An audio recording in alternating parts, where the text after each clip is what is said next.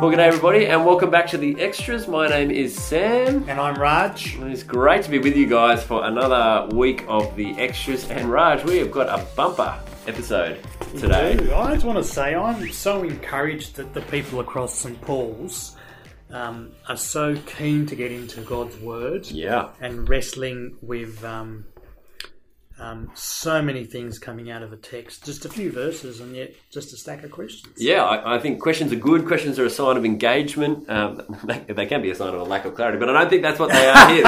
Thank you for throwing that in, Sam. They're a sign of engagement, and we love that you're engaging. Please keep sending them in. We know that on a Sunday we only get time for one or two on a Sunday. We've got 17 to do this afternoon, and that's a good sign, I think. So please keep wrestling. God's got answers, and we want to try and get to them where we can. So let's dive in. We're in Ephesians 1. It might be good to have your Bible handy if you're somewhere where you can read along. That might be good. And the first one's from verse 13 of Ephesians, which is actually our previous passage in the spiritual blessings, which tells us that the Holy Spirit is given as a deposit that guarantees our inheritance until the redemption. So there's two questions here. Why is the Spirit given before redemption? That's the first one. We'll come back to the second one in a minute. Why is the Spirit given before redemption? Yeah, look, this is an excellent question. And as I said in the congregation where it kind of came up, redemption in the Bible is not simply a future point in time. It is also something that has happened when the Lord Jesus has already come and died on the cross. And the technical term is eschatology, the last days, things of the last days. Yep. And the testimony of the Bible is that the last days have begun with the death and resurrection of Jesus. And so the Spirit is given after the death and resurrection of Jesus. Yep. And it's called a deposit guaranteeing our inheritance, because when Jesus returns, the full impact of that will be given to us. So it's like a little foretaste kind of now. Preparing us and our hearts for the future. And the Bible can speak about that in a few different ways, on like words like redemption and salvation. It talks about we have been saved, we have been redeemed, we are being saved, we are being redeemed, and we will be saved, and we will be redeemed, because there is a nowness to it and a not yetness to it, which is how one of the sort of tensions as we do eschatology. Isn't it? And that's one of the catch cries of how we try to help people understand it. The now but not yes. Yes. So already now we have all of the blessings. So the Ephesians 1 blessings, that diamond which we shift around, all of those blessings are reality now because Jesus has come. And yet we also see there's more to come. Okay. Nice. Well, let me ask the second part of this question then. Given our passage this week in 15 to 23, which was all about growth and going forward and knowing God better, which is a really helpful way of thinking about it. Use the image of a plane going forward. The second part of this question is, do we therefore need to do the stuff like know God better in order to be redeemed at the end? Yeah, I think it's important. It's a great question again. It's long question one. Knowing God better is like part of the evidence of being saved rather than a means of being saved. And heading down the track of a means of being saved, be it that category or a number of other things, by way of works or behaviours or whatever it is, we head down the wrong track of being saved by what we do. So that is not the case. And yet at the same time in the Bible, the evidences of the Christian faith, or the fruit of the Spirit as explained in Galatians 5, or the connection in James chapter 2 of faith and deed, it is very strong. But it's always put in terms of evidence of being saved rather than means of being saved. The only means of being saved is through Jesus Christ. Or justification by faith alone, as the saying has gone. So, which is where we're getting into this coming week, isn't it? It is indeed. I liken that to a little bit like a different relationship. Your relationship, like I'm married, Now, what made me married to Soph? Well, it was a moment when we made promises to each other. There was a sort of decisive moment where we became husband and wife. But now I knew her at that point. But I've now spent the last 15 years knowing her better and better, and out of knowing her more and more and more, I do things that please her and honour her. It's not that doesn't make me married. We're already married, but it's evidence of the relationship that has been established. It's a good way to look at it. Yeah. So I think it's the same with a relationship with God. Yeah. Or when you have kids, it's the same thing. It's an ongoing kind of. They're already your child, but you know them. Yeah. And at no point do you say you kind of. You're my wife, now it's all done, like... That's right, I'm not interested in knowing you anymore, we've done it. I hope Nicole's listening and heard that.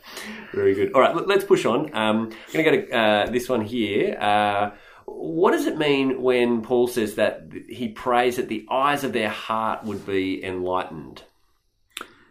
Yeah, thank you. The eyes of your heart, I think it's a way of... So firstly, just not to assume, the way it's put means God must work. It's not up to us to work. We're going to hit that again in Ephesians 2, actually. Yep. God is behind every aspect of salvation. And here it's put about, the eyes of one's heart being enlightened. In other places talked about a veil that's being lifted. God must do the work. Okay. Now, coming to the expression of the eyes of your heart, I think that's trying to just get us to think about every part of our being. And it's not limited to the intellect. Intellect's important. In the Bible, constantly knowledge is important. We come to that even in this passage. But it wants to go even deeper, and it wants to go right to the very core of our being, the heart. And the eyes, it's wanting our hearts to see the truth of the gospel, and for that, therefore, to impact everything.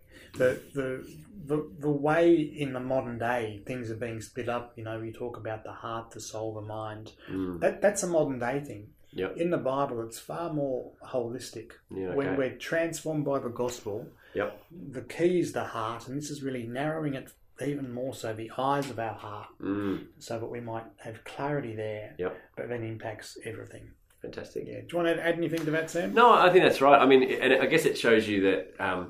like sometimes we pray for very sort of physical concerns, get an eye test, my eyes are failing, pray that God will give you my sight. There's a more important sight, isn't there, than just what your eyes can see. There's actually that you can see the things of God, that God gives you that kind of sight is the most important thing, An image of the heart's just a really interesting one because, we can know something intellectually, but in our heart, it's a very deep picture of transformation. It is, isn't it? Yeah, from the very centre. From the very centre. Yeah. Okay, that's great. All right, let's push on. Same verse. So we're in Paul's prayer in verse 18 about the eyes of your heart, and then what he asks is that. In verse 17, just before that, he says, I pray that the glorious Father may give you the spirit of wisdom and revelation so that you may know him better. So what is that spirit of wisdom? Is that, a couple of questions on this, is that the Holy Spirit, first and foremost, or is it wisdom from the Holy Spirit, or is it some other spirit? What is that? Yeah, thank you. I take it as the Holy Spirit. I mean, verse, 13 has just talked about being sealed with the promised Holy Spirit. Yes. And so the way I've taken it is that Spirit now works in us wisdom and revelation to know God better. Yeah. Okay. And it would make complete, sense of the text just to that's the end that's being talked here. And so the Spirit is the instrument by which God gives these things. Wisdom, it's a remarkable image, really, the wisdom and the revelation, and there's a purpose to know him better. Yes, yep.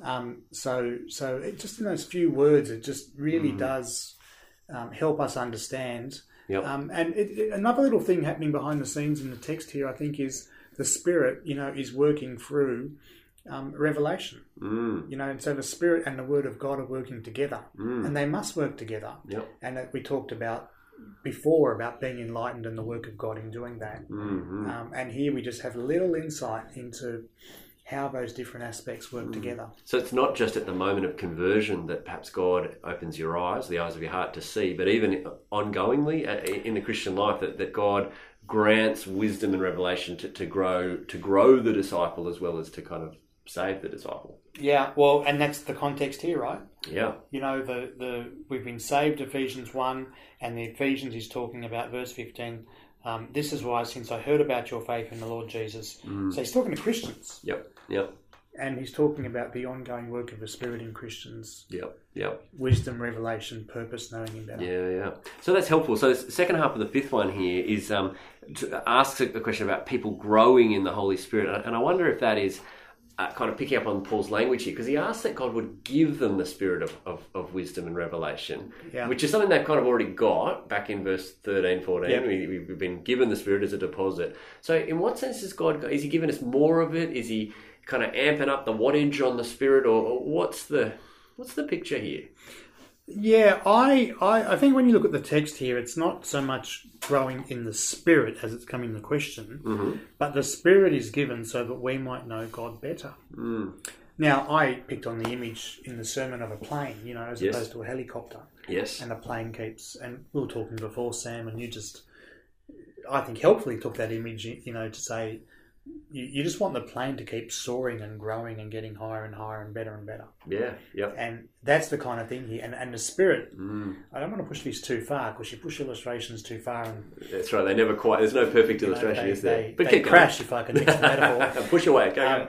But it's almost like the Spirit is part of the fuel that enables that plane to keep on going. Okay.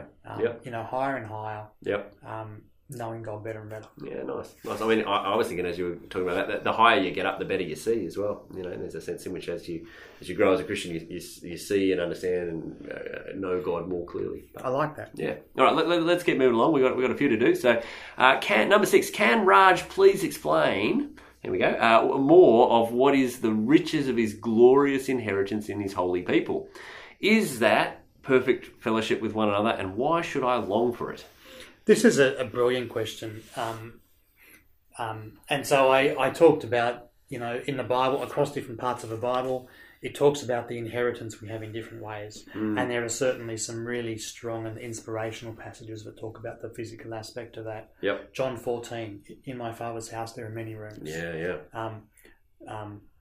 And other images that are quite physical. Yep. But here, this phrase is fascinating, you know, in his holy people. Yep. It wants to focus us on the joy of the inheritance aspect of his holy people. Yeah.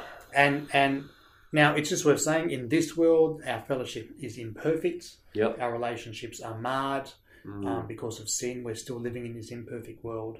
The picture we're given in Revelation, though, the last couple of chapters in particular, it's one of perfect fellowship with God and also with his people. And why should I long for it? I can hardly wait to think of, and even just now thinking about it, I think about relationships I have with different people in this world who are impacted by sin, and I would love for nothing more than for those things to be resolved. And in heaven, a place where there's no more crying, no more pain, no more, you know, that kind of picture we have. Yeah, those things will be restored. Yeah. So twofold dimension of that, you know, with God and with his people. Yeah. I long for it. And it's interesting, isn't it, that as he's looking forward to that in the sort of eternal end times, say where we're going to get to in this letter is that actually there's now a kind of push for us as Christians to kind of work that out even now. It's got a now and not yet kind of thing as well. It will be ours one day, that glorious inheritance in the saints, and yet even now we're to strive, we're going to see in the back half of chapter 2 in particular, to break down some of those horizontal barriers between people even now. Yeah. All right. Coming to the end of your chunk, verse 22 to 23, someone's texted in asking, look, it seems to say that the church is the fullness of Jesus who fills everything in every way. Can you explain what this means?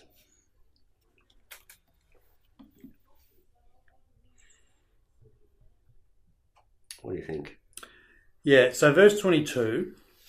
Sorry, could you just read that out in your translation? I can. Sam? Yeah. In the NIV. In the NIV. Yeah, and God placed all things under his feet and appointed him to be head over everything for the church, which is his body, the fullness of him who fills everything in every way. Okay, so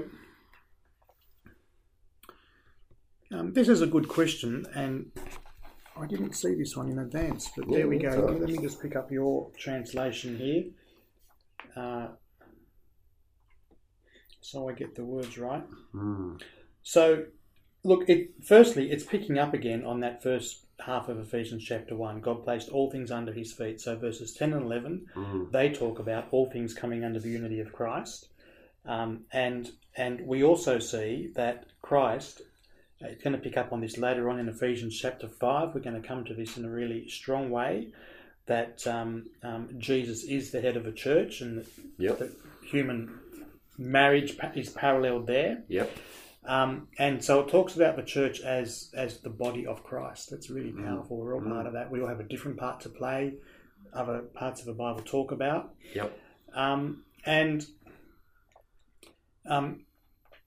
In no small part, as the church then works together, we are the fullness of him who fills everything in every way. So it's talking about Christ, pushing us to Christ as being the one who fills, who completes everything and fulfills everything. So I'm not sure if I've explained what the question is asking for there. Sam, have I missed something? You want to capture something? I think that's helpful. I mean, it certainly is pointing us, I think, to the remarkable privilege we have as being part of the church, that somehow we are filled with sort of, as Christ is our head, we somehow enjoy something of God's fullness, which is an interesting little phrase. Colossians, is it 1 or 2, has a similar phrase where, that the fullness of God lives in Christ in bodily form, and we've been given fullness in Christ. That kind of everything that God put into Christ, we get to enjoy that ourselves. I wonder if Ephesians is getting at something kind of similar here. You know the bit I'm thinking of? Yeah, I do. Let's turn that up in a way we can do on the extras, Sam. Yeah, that's exactly right. It's I think it's in 2:9, Colossians 2 verse 9. For in Christ all the fullness of the deity lives in bodily form, and in Christ you've been brought to fullness. He is the head, same idea as Ephesians, over every power and authority. Yeah, and here in Ephesians, it's extending that to the church. Yeah, I think that's right. And as it does in Ephesians 5 as well. Yeah. So there's something remarkable about being part of God's church, that we get to enjoy something of the very godness of God. Like it's incredible when you think about it. It really is a very special privilege. Yeah. That we can take for granted. Yeah.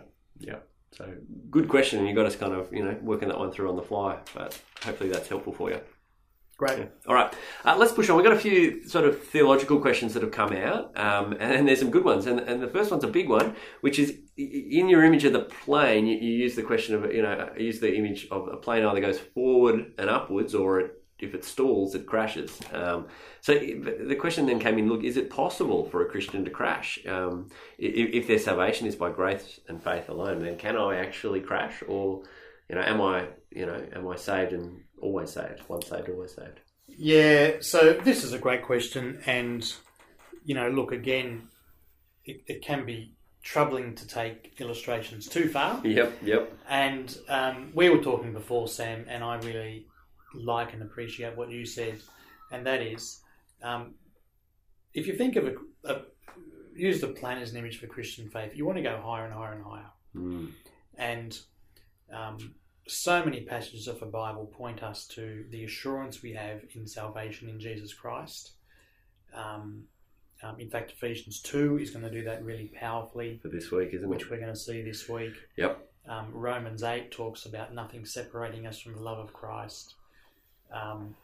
Jesus uses the image of sheep belonging to the Father, and there's just so many different things in the Bible that just want to, push us to Hebrews all the time. Just, you haven't come to a mountain that can be touched. You've come to the heavenly. Yeah, something greater.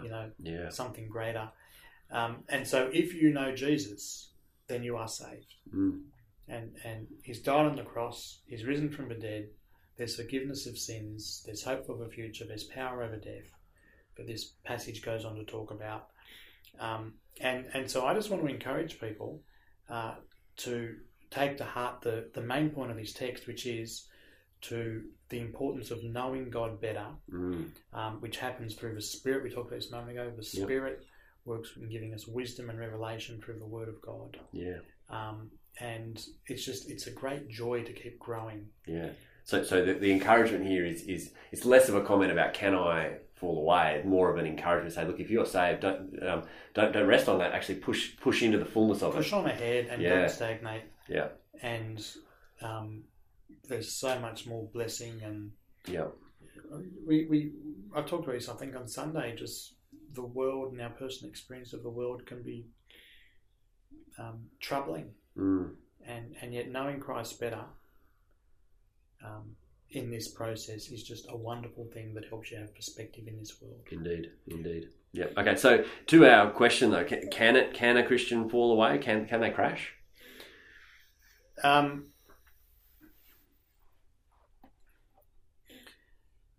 think we're straying into an area here that is not clear to us in the Bible, and so I just want to pick up on the encouragement of a text here. Paul's prayer is to keep knowing God better. Yeah. I remember hearing a question time once that I found very helpful, which was expressing a similar kind of, we're getting to the end of the revelation of God, and so the answer was make sure you don't. Yeah, exactly. Make sure you don't. Yeah, there are warnings to say don't, but there's also reassurances to say Jesus knows his sheep and he won't let them go. Yeah. And then people go, well, why have the warnings? Well, I think the warnings are there to make sure that you heed them so that you stay with Christ. That's right. And you think of those pictures at the end, the Revelation pictures were given before. Revelation 7, even the multitude gathered around the throne. Yeah. That's what there is to long for. Absolutely. And there are just some things we're not clear on here. Like, the Trinity is another one of those. How does that work? Yeah. So there's a few questions I've got. Yeah.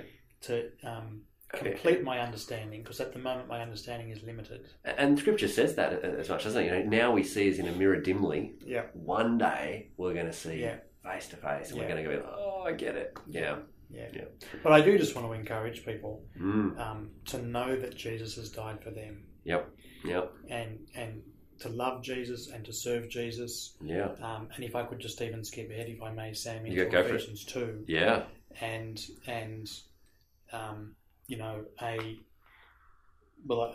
a memory verse, 2 ways to live verse, great verses 8 and 9. For you are saved by grace through faith, and this is not from yourselves, it is God's gift, not from works, so that no one can boast. Amen. And it's an incredible thing, but that's also a taste of it for next week's sermon. Yep, fantastic. All right, let's keep going. We won't spend too long on this one, but a kind of a question, not particularly to do with your sermon, but someone's texted in, look, we've got Ephesians 1 to 6. Is there more to come? Is there more Bible? Someone said, they said, are we going to get Ephesians 7, 8, and 9 in the future? Now, I'm not 100% sure what they're asking, but I'm wondering if they're sort of saying, look, how do we know that the bit of the Bible we've got is the full picture? Is there more? And why wouldn't we just get a bit more of the Bible drop down from heaven tomorrow to say, look, here's a bit more? Yeah. Look, this is a helpful question, I think. So the Bible has, 2 testaments, and I say that not everyone knows that. It's worth us just remembering that. People growing up in a post-Christian age these days don't even know that. Yep. But 2 testaments. So the Old Testament, Jesus really in the first century, he came along and he put his stamp and talked about the Psalms and the writings, the prophets, and the Psalms. Yep. That's the threefold kind of That's Old right. Testament canon, Yep. which is what we now have. When it comes to the New Testament, the kind of test for what is part of a New Testament are, if I can express it simply, people who were witnesses to Jesus Christ, who recorded his life, his work, his teaching, and the apostles. So Paul was given a special commission to do that, and other people live with Jesus. And so the Bible is the Bible. It comes back to the endorsement of the Lord Jesus. Hebrews 1 talks about that in his last days. He's spoken to us by his Son. Yep. And so, it seems quite unlikely at a human level that 2,000 years after Jesus came into the world, that we're going to find, be it Ephesians 7, 8, 9 or something else. Yep. And so my own view is it's not the New Testament canon is not the New Testament canon because a certain council said it was, because that's setting up human authority to determine that. Yep. The New Testament canon is the New Testament canon because of Jesus. And after all of his time, so if there was something that could be proven to be going back to Jesus or one of the apostles who lived with Jesus, we would include it. But you can imagine 2,000 years after, it's pretty hard to arrive at that. Indeed. Kind of conclusion, practically speaking. Practically speaking, yeah. Okay, let's go in. There's more to be said there. If that's your question and you want to come and chat to one of us about that further, please do. All right, number 11, picking up on your sermon series titled Rebels of Grace. The question is, are Christians in the majority? You've used the title Rebels of Grace. Should we perhaps consider ourselves as the minority now? Yeah, so look, I think I picked up on that title Rebels of Grace to try to capture that exactly. That is, we're rebels who have been saved by Christ is where Ephesians 1's taking us, and Ephesians 2's a bit like that too. Yep. But as we move through, we're actually going to see exactly this exact point. We're in the minority, and we're living as rebels in the world. We're countercultural. And so I actually, endorse what the question's saying, that actually living as a Christian these days, or really all through, many times through the ages, but especially now, we are living as rebels in the minority, and that takes courage and it takes guts. But Ephesians is outlining for us the glorious inheritance that awaits. No, that's really helpful, and I think that's good to keep reinforcing, because there is this sense in some parts of our culture that's trying to pitch it as if the Christian worldview is actually the majority that needs to be toppled. It's well and truly not the majority. It's very much the minority, and some of the worldview forces that are seeking to topple it in inverted commas they're very much the majority view, aren't they? Already. So, I think that's become clear myself in the last 10 or 20 years. Now, the forces that work to that end have been operating for a few decades now. So take courage, I guess, as a Christian, and recognise that you are in the minority, and be a rebel of grace. Be a rebel of grace and keep looking backwards to the cross and forwards to the inheritance that awaits. Yeah, nice. All right. Question 12. Is God's destination... So if God's destination is to bring all things to Christ, well, what about non-Christians? Are they... I guess particularly... the 13 is kind of similar, Raj, because if destination for some people is hell, but Jesus won't be in hell, will he? Or will he? Yeah.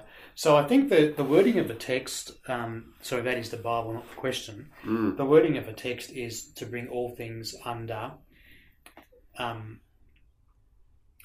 Christ, subject to Christ. Subject to. And so I think on Sunday, what popped into my mind in thinking about this question was that story Jesus told of the rich man and Lazarus. And the rich man is someone who didn't have God as God, and was judged, and he ended up in a place of torment. And that's when he realised that God was God. And his response was to cry out and ask for salvation for himself initially, but then he realised there was a chasm, and so he cried out and he asked that messages might be sent to his brothers. So he wasn't with Christ. No. But he was subject to Christ. That's right. And I think that's what's going on here. Yeah, I think that's right. Philippians 2 has the same kind of idea that one day every knee will bow, whether in heaven or earth or under the earth. All things will bow the knee to Jesus. Some will bow to him as Saviour and in praise. Others will bow to him as Lord as they face judgment. But every knee will bow and will come under the headship of Christ. Yeah. Okay. A couple of application questions then to bring us home. Love in action in Ephesus, this is question 14, would have, this is great wording here, would have crossed impermeable social boundaries. What would this look like for us in our situation and culture, or what ways are they similar? I love this question, and we really are going to hit this question in chapter 2. We are. In fact, you mentioned this earlier. But look, a little teaser just now perhaps, that yes, indeed, love in action and the gospel in action tied very much together. crosses all kinds of impermeable social boundaries. So in Ephesians, that's Jew and Gentile, one of the greatest divisions within humanity that has ever existed. We struggle to relate to it now, but although we see glimpses of it as we look at the treatment of the Jews around the world and even in the Holocaust and so on. Yeah. But the gospel transcends that. That's huge. Yeah. So we look at any human division now, the gospel should transcend. Now, it's an imperfect world sometimes. Yep. The full realisation of that's going to be in the world to come. In our situation, in our culture, and in our church, I think I've been having some fascinating conversations in that very area as I've been getting to know St. Paul's. Yep. And so I might just, if it's okay, Sam, I might just leave that one there and encourage people to watch this space.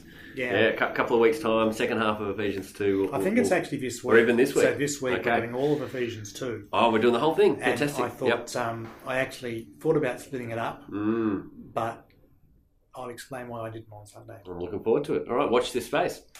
All right, number 15, Paul's passage here is all about a prayer, praying that God would give us the spirit of wisdom and revelation so we can know him better. Question 15 is there a regular prayer meeting to ask the God of our Lord Jesus Christ to give us that spirit that we might know him better? You know, I would love to think that in our growth groups every week there's a regular prayer meeting to do exactly that. Yeah, I hope so. And filling that out in all kinds of different ways as the scriptures fill out what that means and what that looks like. Yep. And so I was talking the other day, Sam, as you're aware, just about the importance of prayer. And maybe we'll just look at that as a church, how we can do that. But putting aside the complications of those logistics of all coming together in a particular way at a particular time and the limitations of that. Every week I think we're already dispersed in absolutely 70, 80, 90 growth groups. And I think that's part of the reason, like just as an aside here, that we want to call them growth groups more than Bible study groups, because we do study the Bible, and that is like going deeper in the Word is a key part of what we do there. But we want to do more than that, don't we? We want to grow together. We want to pray together and go deeper, not just in word, but in prayer and in godliness and in fellowship. And so, if you're just studying the Bible and then it's 9:25 and you say a very quick amen and get out the door or have supper, the balance is not right. We need to be praying in those spaces every week. And one thing some groups can do and do to shift the balance as it needs to be shifted is to start by praying. Yeah, indeed. Sometimes. So you can mix it up to try to get that balance right. And if you're not in a growth group, join one and join us in prayer every week. All right, number 16, Raj, in your talk you challenge us with a question on what we can do better. In your 35, it's now 37, it's Tuesday. We're up to 37, Is there anything you've noticed in your early stages that we as a church can practically work on doing better or on top of knowing God better?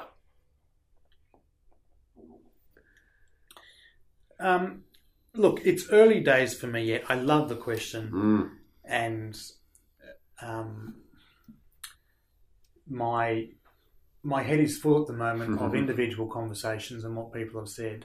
I don't feel I'm in a position yet to draw conclusions from that. Yeah, sure. But I just want to, invite people to keep feeding into that process. And St. Paul's is a very complex, diverse church. And so there's going to be different answers to that question, I think, in different parts, different congregations, different groups. Right. And so on. Yeah. Okay. Well dodged. Well done.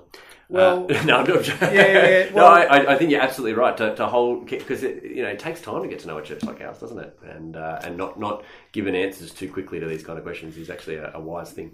Well, and we need to go through a process as a church to work out our priorities, and this very much feeds into that. That's right. That's right. Kind of, and it's not just about what's in my head; it's about the different teams across the place, for the brilliant teams that are operating so well already. Yeah, absolutely. All right, last one. Here we go. Sometimes we strive to grow in the knowledge of God, and we start to become knowledge focused, possibly even legalistic, and forget to have a personal relationship with God like the Pharisees did. How can we have a good balance and not fall into that trap? I love this question, and the premise is entirely correct, and that is it is possible, and many do it. you grow in knowledge, but it stops at knowledge. And what goes into your head doesn't impact your heart, if I can pick up on that modern day distinction.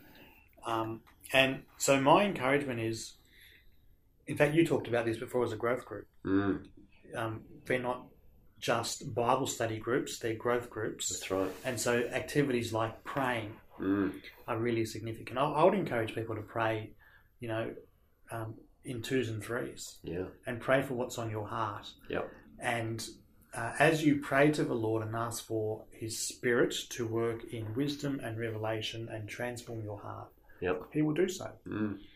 So that's one area. Another thing, which I think I said on Sunday, other parts of the Bible tap into this and just talk about it in terms of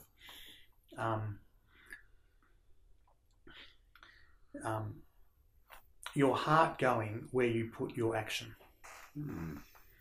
And so I'm thinking particularly of our use of money.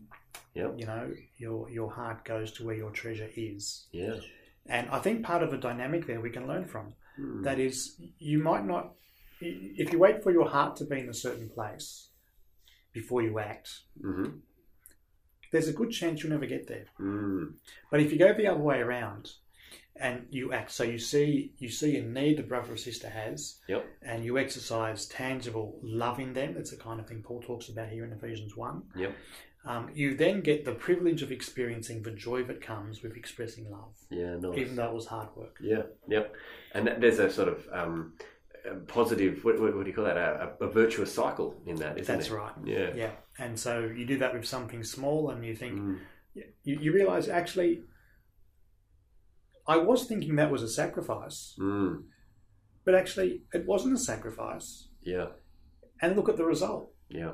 And then you can just build on that over time. Nice. And so they're the two things that would just come to mind. There's probably other things.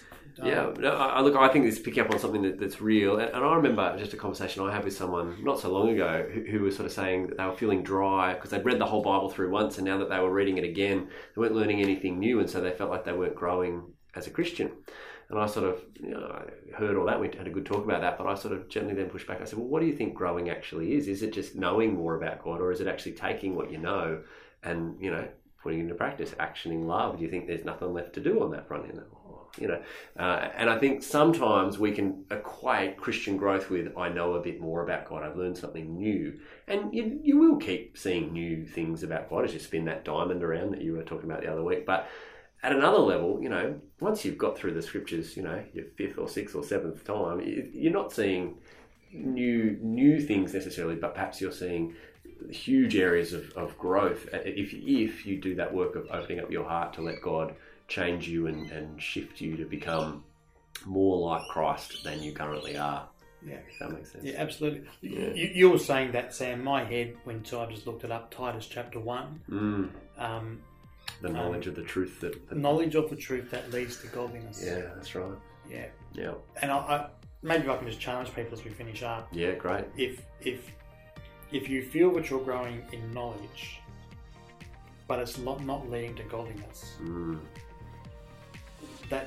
that's cause for reflection. Indeed. Yep. Yep. Great. Raj, that's it for today. 17 questions, well done. Very quickly, this Sunday, you've already hinted at it, Ephesians 2, the whole chapter. We should read that in preparation. Whole chapter. Yep, okay.